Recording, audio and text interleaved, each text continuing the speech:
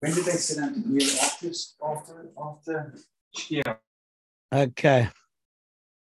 All right, Erev Tov, everyone. Parshat Ki Tisa is our parsha, and we are going to look at quite a well-known midrash, which talks of this, the nature of Moshe Rabbeinu's aura that shone from him. The psukim in the parsha describe how when he comes down the mountain, there's this Karan or Pnei Moshe. The face of Moshe Rabbeinu shines with a kind of a light. And as we know, the interpretation, let's call it, of the non-Jewish world, I think Michelangelo or whatever, is that it's like horns of light coming from him, like rays of light. But I think from the Midrash, it seems more like the aura of Moshe Rabbeinu was magnified as a result of the experience, on Har Sinai when he comes back down with the second set of luchot. So this particular aura, this light that emanated from Moshe Rabbeinu, the source of this light is spoken about in the world of Midrash, and the Midrash tells us that HaKadosh Baruch Hu, when he wrote or dictated for Moshe Rabbeinu to write the Torah, there was a certain amount of ink that was left over, and that leftover ink was then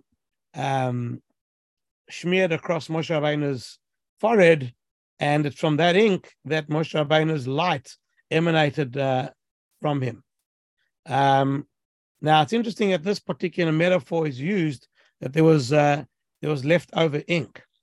So many Mefarshim try and look at this with various insights, and we find that, I think it's the Or HaChaim HaKadosh who writes that Moshe Rabbeinu's modesty that was the cause of the leftover ink. So the what he means is, what he writes is as follows. He says that Hashem gave Moshe Rabbeinu amount of ink. It should have been the exact amount needed to write the text of the Torah. And in certain places in the Torah, Moshe Rabbeinu made his own amendments, which were responsible for leftover ink. So if you say that Moshe Rabbeinu, for example, in Parshat Balotcha, Moshe Rabbeinu is known as the Anav. He's the most modest out of all people. The word Anav is spelled normally with a Yud, Ayin Nun Yud Vav. In the Parshat, it's spelled Ayin Nun Vav. And therefore, at that point in time, the fact that Moshe Rabbeinu leaves out the Yud means that there's a bit of extra ink. One can also suggest that, as people do, that Vayikra, the word Vayikra, spelt with an Aleph at the end. Moshe Rabbeinu shrunk the Aleph because the word Vayikra, or the phrase Vayikra, represents an honorable calling from HaKadosh Baruch Hu to Moshe, and Moshe Rabbeinu didn't want to amplify this level of relationship that he has with Hashem, so he put it with a small Aleph. Rashi quotes the Midrash about Bilam being called by HaKadosh Baruch Hu not with affection, and that was Vayikar. Vayikra would be with affection, and that Moshe Rabbeinu, deserved.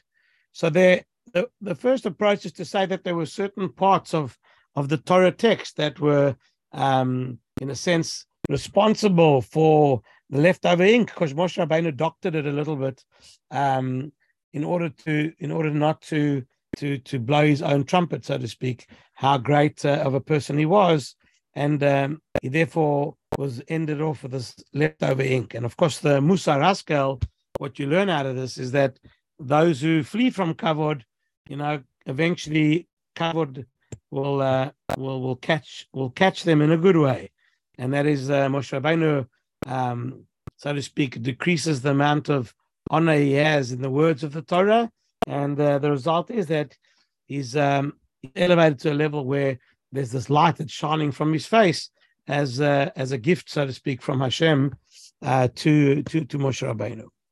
So that's one approach about the nature of the leftover ink. I was a little bit bothered by the one explanation or this explanation, but I must look at it again just to see if I've forgotten if the Orach Chaim actually tackles this. But both Sefer Vayikra and especially Sefer Bamidbar, Parshat Balot Chai, they haven't happened yet at the end of Parshat Ki Tisa. In other words, it's one thing to say that those the small letter of Vayikra or the missing yud that was responsible for the aura that Moshe Rabbeinu's body shone with. But I mean, he didn't have the text to work with to decrease those letters because that hadn't happened yet. There might be something that I'm not remembering, but it's just bothering me a little bit when I was thinking it through as to what happened over there. But nevertheless, I think the idea is already is understood. There's a very famous drosha of the Beit HaLevi, the very first famous Soloveitchik. He has a drosha, an essay about this particular concept as to try and understand this midrash a little bit better. Now, what's interesting is like this: the Beit HaLevi starts off dealing with this idea that HaKadosh Baruch Hu gave Moshe Rabbeinu not just the Torah of that generation, but Moshe Rabbeinu was exposed to all parts of Torah that, including all those that were going to be said until today. In other words, across the span the time of Jewish history, the pasuk that's used to derive that idea from is one of the pasukim in the Aseret HaDibrot, or just introducing the Aseret HaDibrot. The pasuk there says, "Vaydaber Elokim eit kol hadvarim ha'ele le'emor."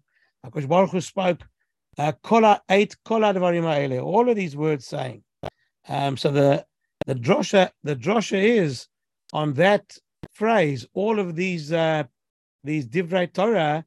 So the drosha is that it says the midrash, the Agadata, that all divrei Torah, all chidushim that are going to be generated across the span of time, Moshe Rabbeinu already was exposed to.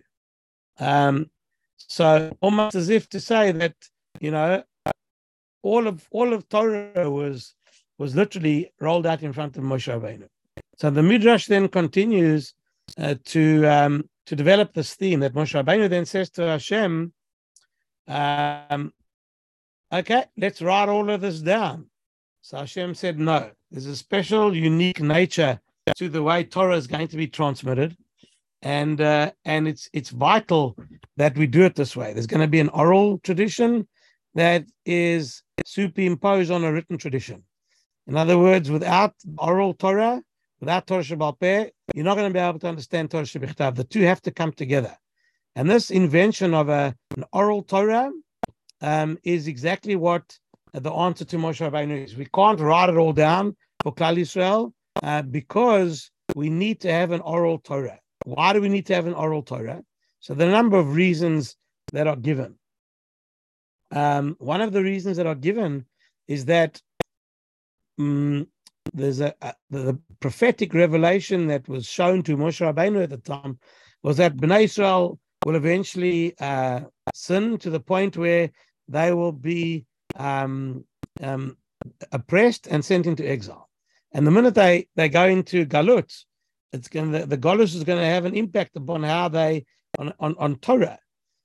And part of the Galut is that the written Torah will be, so to speak, captured by the larger world at the time, and it will be seen almost as if the Bible, the Tanakh, is a universal book rather than a Jewish book.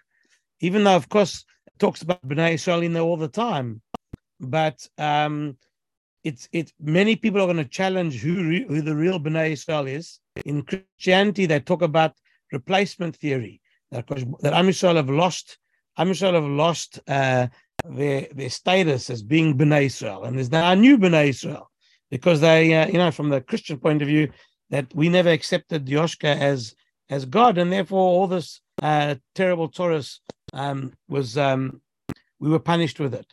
Of course, we reject all of that, but in principle, you start to see that other religions, other philosophies would start to claim the written text as their own.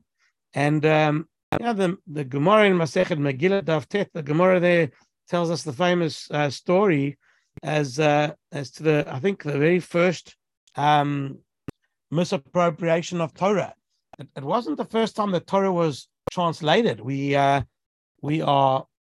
privy to an Agarata, Midrash, which tells us that when Moshe Rabbeinu, it's not even a Midrash, it's like quite explicit almost, that when Moshe Rabbeinu was about to allow Yoshua to cross over the Torah to the Yarden to go into Eretz Israel, just before they crossed over, Moshe Rabbeinu wrote out Sifrei Torah for Klal Yisrael, but he also wrote Sifrei Torah on these massive stones. So did Yoshua do too. They became these. I don't think that we've ever found these Sifrei Torah or copies of them. But the fact is that it had to fulfill a certain purpose of being be'erete, which means explain to everybody. And I think there the Gemara makes the jump to the idea that the Torah was written out in 70 languages. So it was, in other words, it was trying to allow people to have access to Torah values, even if they weren't Jewish. A very universal approach here. But as far as the Gemara Megillah is concerned, there the translation that was undertaken under the governance of Ptolemy, the king. So he basically forces this idea through. And here, as opposed to Moshe Rabbeinu translating it where the translation would have been fully accurate, there in the case of the 70 Rabbonim, the Targum Hashivim, the Septuagint, in the times of Ptolemy, there were certain mistakes, there were certain issues, they had to be careful how they wrote it. Anyway, this was a problem, and so this Midrash puts Moshe Rabbeinu in the seat where Hashem shows him what's going to happen to the Jewish people, and in order to preserve the unique relationship between Am Yisrael and HaKadosh Baruch Hu, another vehicle would have to be created that wouldn't be a written text, because the written text would be captured. And so this vehicle of the oral tradition is essentially that vehicle, which will always stand as testimony to the unique relationship to the chosenness of Klal Yisrael by HaKadosh Baruch Hu.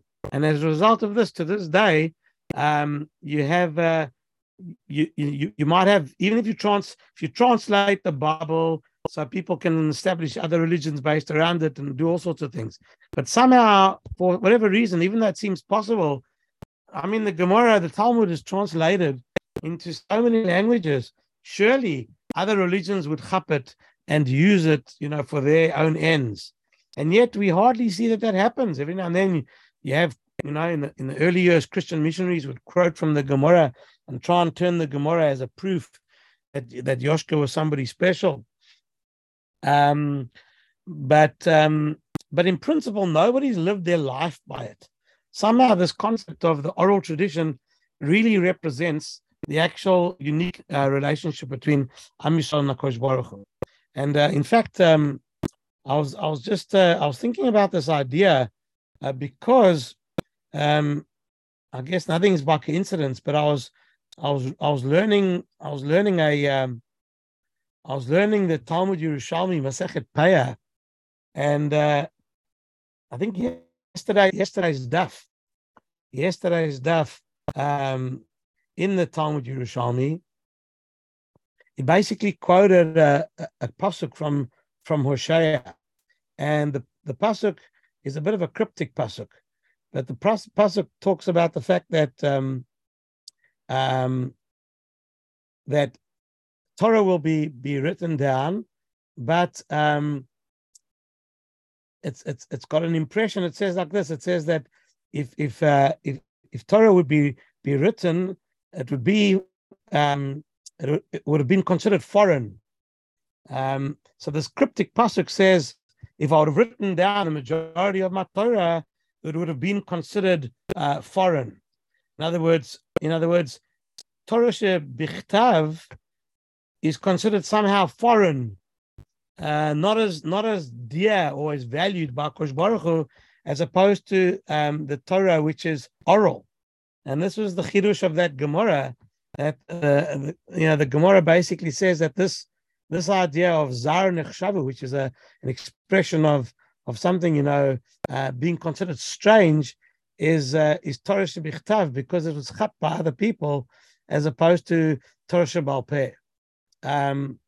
It's interesting that I was giving a shiur in Masechet Kiddushin, and I was discussing the nature of how we marry. We get married. We marry with a ring, with kesef, or what we call shaveh kesef. But we've got three options. We can marry with intimacy, that's bia. We can marry with shtar, which is a document. So the Mishnah says, Aisha niknait b'shalosh drachim, a woman can be acquired. A woman changes her status in one of three ways: b'kesef, with money; b'shtar, or bia. Those are the three ways of affecting actual official marriage. Now, the minhag ba'as is to actually use kesef and not use shtar and not use bia. And one of the questions is, what do we sort of like take out of that idea? Why is kesef, besides maybe a practical, but there's obviously something there that kesef is a better option. Well, you can suggest, besides practicalities, you can suggest the fact that it shows a certain value, to the whole formal kiddushin, because as opposed to a shtar, which is basically worth a paper it's written on, kesef is something valuable, especially the way we do it with a ring. The concept of a ring that you wear is a form of endearment. So there's a lot going for it. The Zohar has a whole story about the concept of a ring and what it means. But there's a Rambam where the Rambam talks about kesef being as a vehicle of kiddushin. The other two, the shtar and bia, are almost explicit in Torah shebichtav. So when you actually read through the Torah text, so the pasuk talks about a type of a kinyan, a ma'aseh kinyan, an act of acquisition, by using the word ki yikach. When a person wants to get married, the word yikach implies a certain kinyan. Just as you would acquire land, which Avram Avinu did from Ephron. So the word kicha is used over there in Yirmiyahu as well, in Tanakh. Bottom line is the concept of kinyan is introduced through that pasuk. So kesef and shtar and bia are learnt out from psukim.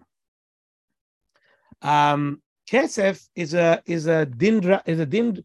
It's learnt out from a rabbinic drosha. In other words, it's min haTorah, midivrei sofrim, the Rambam calls it. But it's deduced through Torah shebal peh. Now, Soloveitchik explained that because it was the vehicle of kiddushin was deduced through Torah shebal peh, it's more beloved to us than methods that are deduced from Torah shebichsav. So this concept of HaKadosh Baruch Hu creating a covenant with us, in our parasha this week, it talks about the brit that HaKadosh Baruch Hu was koreititanu, contracted with us. This brit that HaKadosh Baruch Hu contracted with us is uniquely expressed through the giving of Torah.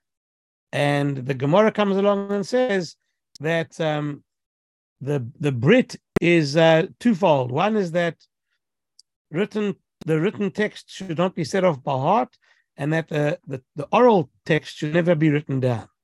So there's kind of a brit over here. There's kind of like a sort of a covenant which just expresses the unique relationship between Am Yisrael and HaKadosh Baruch Hu. So okay, that's the first point we have to understand, that Moshe Rabbeinu was told when he asked Hashem, why don't you write everything down? HaKadosh Baruch Hu says, if we write it down, it's going to be captured. We need to continue working with Torah shebal peh, as the unique expression of our relationship. Okay, fine. Now, the Beit HaLevi then wants to know as follows. This concept that the Luchot or that Moshe Rabbeinu received, received that the light shone from him because of this extra ink, etc. So now, what happens if the first set of Luchot had never been broken? So the Gemara says in Eruvin, the Gemara says that after the Gemara says that if the Luchot Harishonot were never broken, no one would have dominated us. It would have been, the relationship between Am Yisrael and HaKadosh Baruch Hu would have been so solid. So says the Beit HaLevi, according to this Gemara, that if the first Luchot had never been broken, and therefore we would never have been sent into exile. So if this is true, so when Torah was given originally, Am Yisrael was still okay, so they hadn't sinned yet. So if they hadn't sinned yet, so why didn't they write it down? So the Medrash says because they foresaw that Am Yisrael would to sin. At this point in time, what sin were they? They hadn't sinned yet. In other words, they could have still written it down. So the Medrash, the reason of the Medrash wouldn't have applied. In other words, since Am Yisrael were not going to go into exile, they were the assumption was at the time that they weren't going to suffer this fate. So then Torah no nation would have captured the Torah Shebichtav. Therefore, you don't need the Torah Shebal Peh at that point in time. So it says, this is the question of the Beit HaLevi. So he says that it must be, says the Beit HaLevi, that the first set of Luchot actually contained both the Torah Shebichtav and the Torah Shebal Peh. The set of Luchot that only had Torah Shebichtav on them was the second set of Luchot. Those ones are still intact. But and at the time of the second Luchot, that's when it was decreed that we'd be going into Galut already. So what he's saying is the big chidush is that according to the Beit HaLevi, the first set of Luchot were magical beyond words, because what it means is that this cube of sapphire stone, whatever it was, is almost like it's one of fantasy. It's like a fantastic idea. It's got like layers upon layers upon layers. It's like having a database of information embedded into this the sapphire cube, and that's exactly what the first set of Luchot looked like, a sapphire cube. And if you were able to somehow look into the cube, you'll be able to see, bytes upon bytes of information with all of the oral tradition stored into it's like a fancy USB stick. This kind of that's what the Luchot were. This is the chidush that the Beit HaLevi suggests we contemplate when we look and discuss the idea of this set of Luchot that was given at that point in time. And so at that point there was Torah Shebal, there was no such thing as Torah Shebal Peh. It was actually embedded in the so-called cube of sapphire that Moshe Rabbeinu was going to bring down. Where in the second set of Luchot, there already it was much more human, if you will. Even though there were miracles there too. It's got to be there for 40 days and 40 nights, etc. But bottom line is, on the second set there was only the Aseret HaDibrot. On the first Luchot, they had these layers of information that that was on there. So this is a chidush that he writes him. A number of Achronim also write this particular chidush that that they would that the Torah was like this when it was first when it was first given. So the bottom line is that all the Luchot had, the first set of Luchot had this incredible amount of data that was embedded into the nature of the story. So this is the nature of the difference between the two Luchot. Well, if we say that this is using this particular theory, so now the Beit HaLevi suggests that when Moshe Rabbeinu was going down the mountain, he couldn't hold that cube became heavier and heavier as the letters of Torah evaporated from in that block. And that's why they became so heavy, because the letters that were giving it a certain amount of buoyancy, disappeared as a result of Am Yisrael sinning with the Egel HaZahav.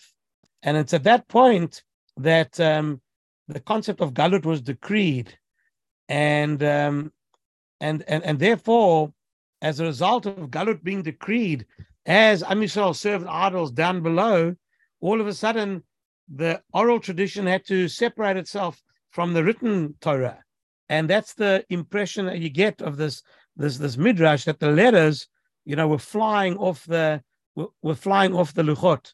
Which letters flew off the Luchot? Well, says the Beit HaLevi, that the letters that were flying off were not the letters of the Ten Commandments; they were the letters of the Torah Sheba'al Peh that had originally been embedded there. That's the part that Moshe Rabbeinu saw evaporating into thin air. Now Moshe Rabbeinu knew that you have to have Torah Sheba'al Peh. That's what happened. So bottom line is, without Torah Sheba'al Peh, you got nothing. And that's what Moshe Rabbeinu understood, that it was impossible to give them this Torah without the Torah Sheba'al Peh. And that's what it means that the Luchot were too heavy to bear. So bottom line is, Moshe Rabbeinu, either one expression is that it fell or that he threw it. And bottom line is that this is the idea of Moshe Rabbeinu coming down the mountain in Al Sedra, and the Luchot breaking, as a result. So when Moshe Rabbeinu comes down the mountain, what writing is left on the Luchot? It's only the Aseret HaDibrot. That's all that was left. So this is the Chidush of the Beit HaLevi, that when the Midrash tells us about leftover ink, Moshe Rabbeinu was trying to write down, all the aspects of Torah, the written and the oral. But Kosh Baruch Hu told him it's impossible, because now Am Yisrael are going to be destroyed. So you can't incorporate the Torah Sheba'al Peh into the second set of Luchot. And this is what the Beit HaLevi understands, interprets as being the extra ink which was left over after Moshe Rabbeinu, completed this the second set. There was the Torah Sheba'al Peh section of Torah could not be written, and that was the extra ink, so to speak, from this unwritten part of the Torah, and that was then metaphorically dabbed onto Moshe Rabbeinu's head, and the representative of Torah Sheba'al Peh, and this is really what caused Moshe Rabbeinu's aura to be amplified as a result of this concept of Torah Sheba'al Peh. So it's almost as if what happened is that it's almost as if Hashem downloaded Torah Sheba'al Peh, into Moshe Rabbeinu's head from the so-called letters that had flown off the original set of Luchot, and it's that download of Torah Sheba'al Peh into Moshe Rabbeinu's mind that caused Moshe Rabbeinu to beam with light, because the so-called hidden elements of Torah, the whole entire Torah Sheba'al Peh, he was the one who was carrying it, and as a result of that, at this point in time, Moshe Rabbeinu was the only being alive who actually literally embodied the concept of Torah Sheba'al Peh. And as a result, the light shone from Moshe Rabbeinu more than from any other human being that existed on the earth. He had to now come along as a conduit and explain and give over Torah Sheba'al Peh, from to Am Yisrael. And so this basically is another interpretation of what it means that Moshe Rabbeinu's countenance shone as a result of some leftover ink. We gave the explanation before that it was from the Torah Shebichtav that was left over. And here we're giving the Beit HaLevi's explanation that it was the download of Torah Sheba'al Peh that made Moshe Rabbeinu into the unique human being, that the only person ever to have this kind of status, more than anybody else in existence. All right, so I'm going to leave that Chiddush with you. Wish you a great Shabbos, and I hope if we don't see you in Shul at the next year. Shkach, Rov Shabbos. Have a good one, guys. Enjoy. All the best. Yeah.